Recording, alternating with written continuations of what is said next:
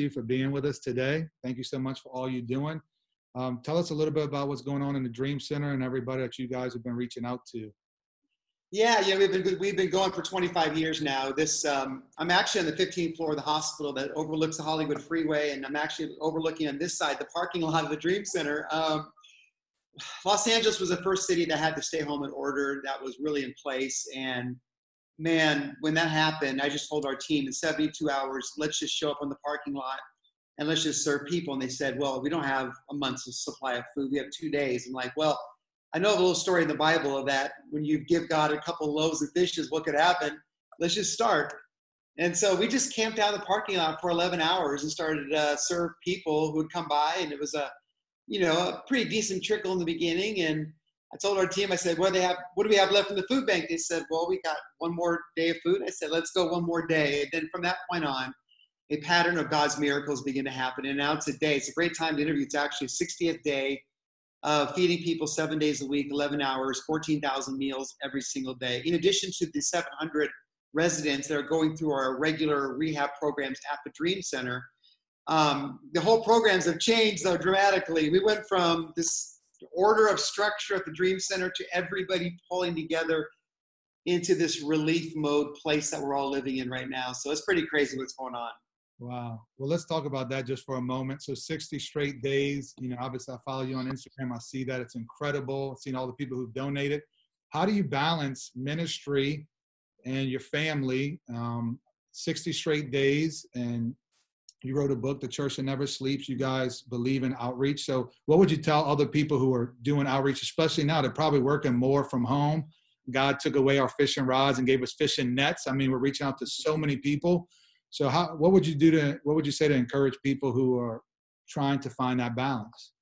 Yeah, I think everybody's in a different place of how they contribute at this point. We're in a very unique situation where we've been kind of in the city for 25 years, and people look to us, to provide those practical solutions in the community. So it's different, and people are contributing in different ways. Some by just giving people refreshing content from home. Others by, God's given them a position to do what we're doing here. When this happened, I told my family, I walked in, my children are both, one's in 8th grade and my daughter's a junior in high school. And I said, life as we know it's going to change for a while. I need you for about 90 days to put up with me being every single day. I'm not going to have a day off. I'm going to have to go in there and work to fight for the people and show Los Angeles that when everyone's leaving, 55% unemployment in the city, that we're going to stay and stand our ground. I said, would you allow your dad to have a little bit extra time during this season? Probably one time in a lifetime this will ever happen like this. And my son just said, Dad, you've given your whole life to me. Now I loan you back to the people. And my daughter said the same thing. And balance is a tricky thing. I think most of the time we wrestle with that day-to-day thing, but there are times in life where you have to engage your family into the mission as well and call upon them to make a sacrifice, call upon them to do something that will be memorable. And I think every family right now is learning to be memorable in their own unique way. And in ours, it's using whatever we have to serve people.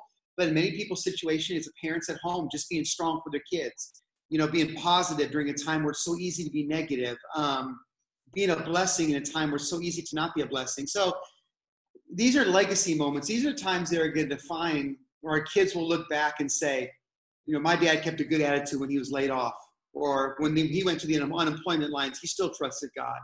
So as long as we just use whatever we have left to give glory to God with, whether it be a good attitude or if we're in a place where we have a chance to feed the city, it's all the same. We can leave a legacy in many different directions. Amen. I love that. Some of the kids, they won't even remember the whole crisis, the pandemic, but they will remember how we responded to it. So I think that's cute. I love that. So what's God been showing you personally through this whole time, and what's going to be different after it's over? God has taken me back to the basics. It's really weird. My ministry started on day one when I was 20 years old with a little bag of food and groceries on the sidewalk, handing out 3 bags of food. And now 25 years later, it goes right back to the same place again. It's really bizarre. And he's taking me back to the basics and to find joy, not just in the big events and the big crowds and the big conferences and stuff that I was speaking at, but just to find joy in one-on-one interactions. I've always loved it, but now I really love it. It's different now. And just give me a heart for the one. and in the midst of, and not in the midst of all the things that you're doing to reach the thousands, whatever, but it takes me back to the root of ministry. And I think it's been kind of a sweet place to go to, where I've got a chance to interact with some really unusual people during this thing. The guy that drives around his little cart, and Jesus, who lives in the neighborhood, and we have little Bible studies together after he drives by to pick up his food, and all these interesting encounters that I'm having on a daily basis. It's just changing our lives. I do think we're going to come out of this in a place that's so much stronger. Other cities are going to be different. Others are going to get back a little bit faster than others. I know Louisiana and LA are kind of both got hit hard. Both of our areas have. We might have a little bit more long-term fight that we're going to have in us than most people. But I think when we get out of this on the other side, we're going to have a story to tell. And when we get back to church, I think everyone's going to appreciate it a little bit more. When they get into worship services, things they took for granted, they're going to love more. So it's going to be a good time for us. It's a tough time. It's weighing on us. I know we go through waves where you just don't think you can make it.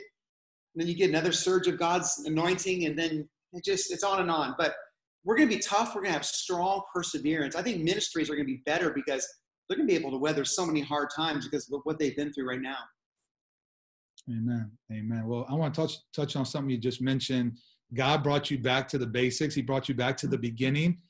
And I love when you shared that on Instagram. What would you tell people who despise small beginnings? We know the word tells us don't despise a day of small beginnings. And God's bringing the church back to those basics, back to those things. And so what would you tell people who they feel they have a great calling on their lives, but they're despising these small beginnings? What words of wisdom would you share with those people? Well, I would share that there's bridge moments in your calling that are necessary. Those times where the greatest thing in your calling of perseverance is sometimes endurance. It's not always about great days of growth. That's why I tell pastors that are young to have great success early in the ministry, and then they have to go through that plateau period where the new wears off. Maybe you're the new person in town, everyone gets excited about your ministry, and then you go through that phase where you drop off a little bit and familiarity comes in. And I always tell them that's when the ministry starts. That's when the beauty of ministry starts, when you have to fight through that bridge season between early success and then maybe later where God's taking you, and learning to enjoy those moments, and not die to the dream of being a success and live to the dream of being a blessing.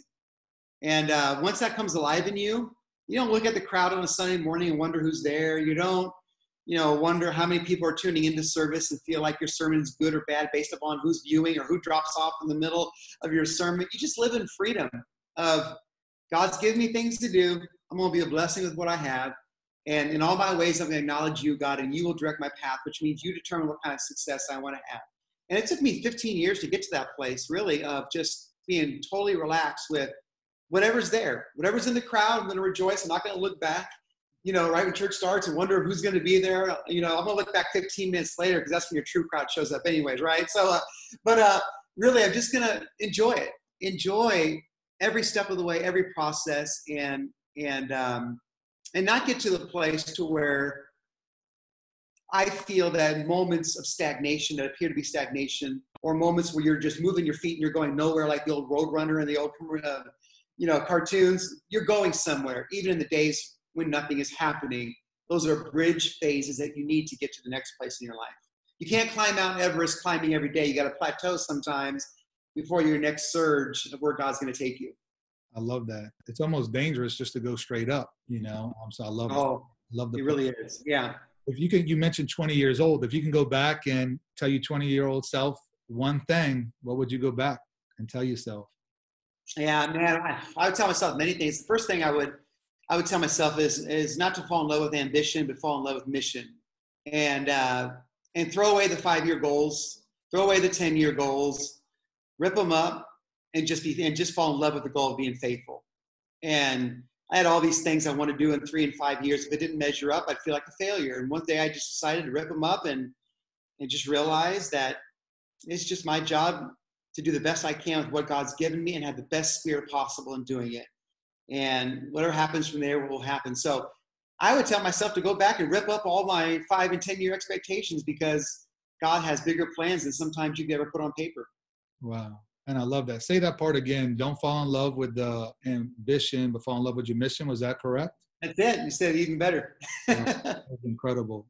That's extremely liberating. You completed the World Marathon Challenge, which for people who don't know is a marathon competition that it includes completing 26-mile marathon, 0.2-mile marathon races in 7 continents in 7 days.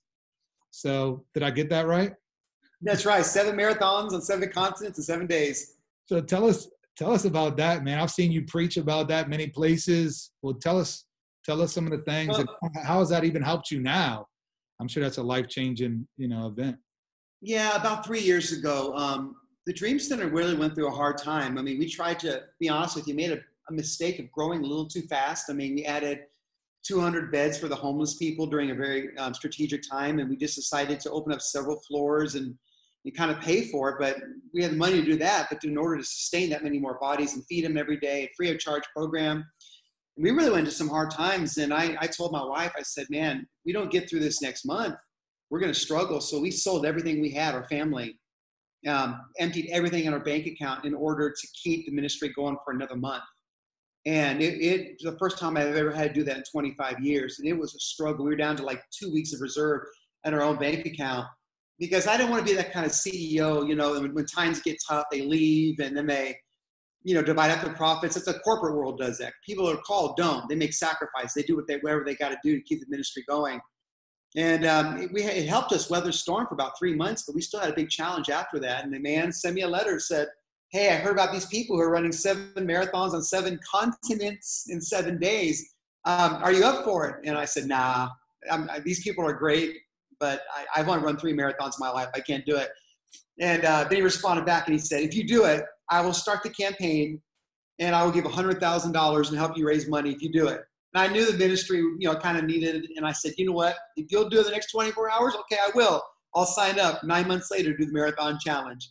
Didn't know what I was getting myself into, but I was training 90 miles a week. We flew to Antarctica on an old Russian plane that looked like it was falling apart. We landed on the glacier and we had to put glasses on because the sun would burn our eyeballs. We had sunscreen up our nose because it would reflect off the sun and it would burn your nostrils. It was the craziest thing I've ever experienced when I landed in Antarctica. And we ran a marathon in negative 30-degree temperature, 50-mile-an-hour headwinds. It was the hardest thing I've ever done. And then the planes flying over us to pick us up, to take us to South America to run Marathon 2 18 hours later. And then so on and so on, 16, 17, 18 hours later, changing in airports. No place to sleep except for this old plane that was a very old business class plane that didn't even recline fully. And we're eating on planes. We're changing in airport restrooms and going to run marathons. It's one of those things where we found ourselves walking on water that you can't think about when you're walking on water or else you'll sink. You just got to keep looking to Jesus and doing it. Then you'll talk yourself out of it. If you're doing something impossible, just keep doing it. Don't overthink it, as I was saying. But we just kept moving and moving and moving. And then I had a patella tendon tear in my left knee. And I thought it was over. And God just said, give me one more marathon. And I finished the 4th one in Spain. And I decided to try to do 5, 6, and 7. And I locked my left leg and managed to Frankenstein limp the final 3 marathons on one leg that was locked. And we got to the end and it became an extraordinary event for the Dream Center. It was one of those fundraising moments that turned the tide of the ministry completely. We've never been the same since. Been in a much better position now. And I felt a little bit damaged from that. It's funny, when I got back, I could barely even run 5 or 6 miles now anymore. It's just, I think it did something to me internally. I don't know what it did, but it was worth it though. It was worth it because it made a difference in so many lives. All of our guys in rehab graduated from that event. They got the courage to finish something because they saw their pastor taking it on and finishing it. Awesome. We have just a few more minutes together, and I want to honor your time. You mentioned tearing a tendon in your knee, your left knee. What did that teach you about pain, specifically pain and leadership? There's great pain and leadership at times, and so what did that teach you about pain? It taught me that you can endure relentless pain, to be honest. I mean, there was every step hurt. There was never, from 3.5 marathons on, every single step hurt. And there's seasons and sometimes ministry where you're like, man, when are the bright lights going to come through the clouds, man? It gets dark, it's cloudy, and it just seems like everything you do, you're just running against the wind, and it's just so difficult. But eventually, if you run against the wind long enough, that's the very wind that you need to propel you. And airplanes need some resistance in order to lift off. And that's what allows them to fly. But there are times, man, you just got to hang in there. And my dad calls them checkpoints of blessings, where I said, Dad, how are you doing? He said, oh, I'm doing good. I said, what's going on in your life? He said, well, I'm just being blessed today because I passed a checkpoint of blessing 20 years ago. He goes, I'm being blessed today because I didn't quit when I was 60. Because I believe the Lord's doing things in my life now in reward for tests that I passed along the way. And I do believe there are checkpoints of blessing. And sometimes those pain elements are tough. In leadership, you got to fight it for a long period of time. Sometimes the greatest obstacle is your own mind, your own struggles, your own depression. You just keep battling. You just keep staying at it. One day you'll just get a blessing out of nowhere that has something to do with what you did years ago, what you endured. So even during tough times, realize that there's a reward built up for those who persevere through those seasons. Amen. I love that. And also people that come after us reap those rewards as well. The pain, they're sitting on our sacrifice at times as well. Well, just two more questions. Right. What's been your greatest lesson you learned as a husband, and what's been your greatest lesson you learned as a father? The greatest lesson I've learned as a husband first is to realize that you can do great things and yet you can be in the moment. It's weird because during a season of not being as busy as right now, I was more disconnected. But being in this season of like great things that are going on, in some ways I feel more connected. I feel like discipline in one area is giving me discipline in the other. And first 30 days was a little bit tough to kind of tune it all out. But now it seems that tenacity that's taken over in this has gone into the ability to want to be great in this area. It's really, really interesting. Usually you think it would deplete you, but it's actually inspired me in this area. And what I've learned with my children, boy, that's been the toughest thing. My daughter, was set to probably win the state championship in track and field this year. And she was ranked number 1 as a returner this year, in the mile in high school, and had that kind of dream taken from her. And now, in California, they're talking about maybe the cross country season, just all these sports things that she's so great at, and scholarship type of year, and just walking her through, stay faithful, your breakthrough is going to come. And all those things I've learned my whole life. And I'm now trying to apply back to them, giving them lessons of when it didn't look like anything great was going to happen, but we stayed focused and the breakthrough happened. And so it's really been tough because these kids want to go out and do great things with their life, and they're just like on an extended timeout. It feels like it's forever. And you get concerned about them. You get concerned about everything. And I'm just trying to tune out as much noise as possible in the world and the projections. And, they hear the projections and the things that come on the news. And I'm like, look, none of that's final. The news has been wrong before, and they'll be wrong again. And they're never going to have full facts. Don't trust them. Trust God. And really trying to direct it back to the things of the Lord like never before. Realize that what God is saying in you is always the most important thing, and learn to tune out a lot of distractions, because there is a lot of noise out there in the world. Amen. Well, thank you so much for your time. Real fast, last 30 seconds. What books are you currently reading that we should be reading? I currently am only reading the Bible right now. I should be. Can you give me some advice?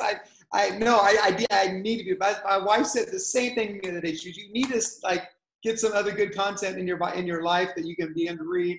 But I got nothing right now. I just finished my book, and I'm literally camped on the parking lot of the Dream Center.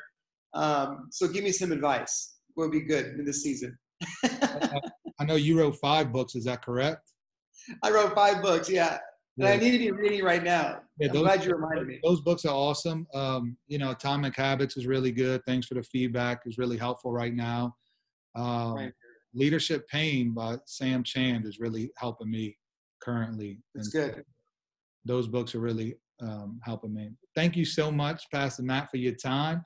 Would you mind praying for all of us, people who may watch this, just to be encouraged and to not give up, to persevere through that pain and to endure, because it's producing something good within us. And that sometimes people are going to be sitting on our sacrifices we make through this, they'll be sitting on.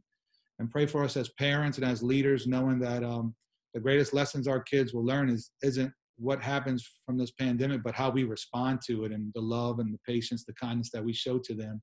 So thank you so much once again. And would you pray for us? Lord, I just pray for Pastor David and his church and all that you're doing, and all those that are watching right now. I just pray that you would give them very specifically fresh oil right now. David received 3 anointings in his life for 3 different spheres of influence. God, there's a time and a place for a new fresh oil. And I pray right now that as people just hear this prayer, they would feel the big bucket of anointing oil from heaven, and that it would drench them with new perspective, new courage, the ability, Lord, to get up in the morning and want to hear your voice over picking up their phone and seeing what the news cycle is trying to say. I just pray right now, God, you would give them tremendous focus and a fresh oil for a fresh season, just like David received. 1, when he was a shepherd boy, 2, to rule half the kingdom, and 3, to rule all the kingdom. Lord, this is not a time of going back. This is a time of going forward, and this fresh oil is needed. And I pray that it would come upon every person now. In Jesus' name, amen. Amen. Amen. Thank you so much for your time. It's a joy to be with you. I'm so proud of you, and keep going, man. I love your spirit. I love your heart. And I love your tenacity and your endless joy. I can feel it.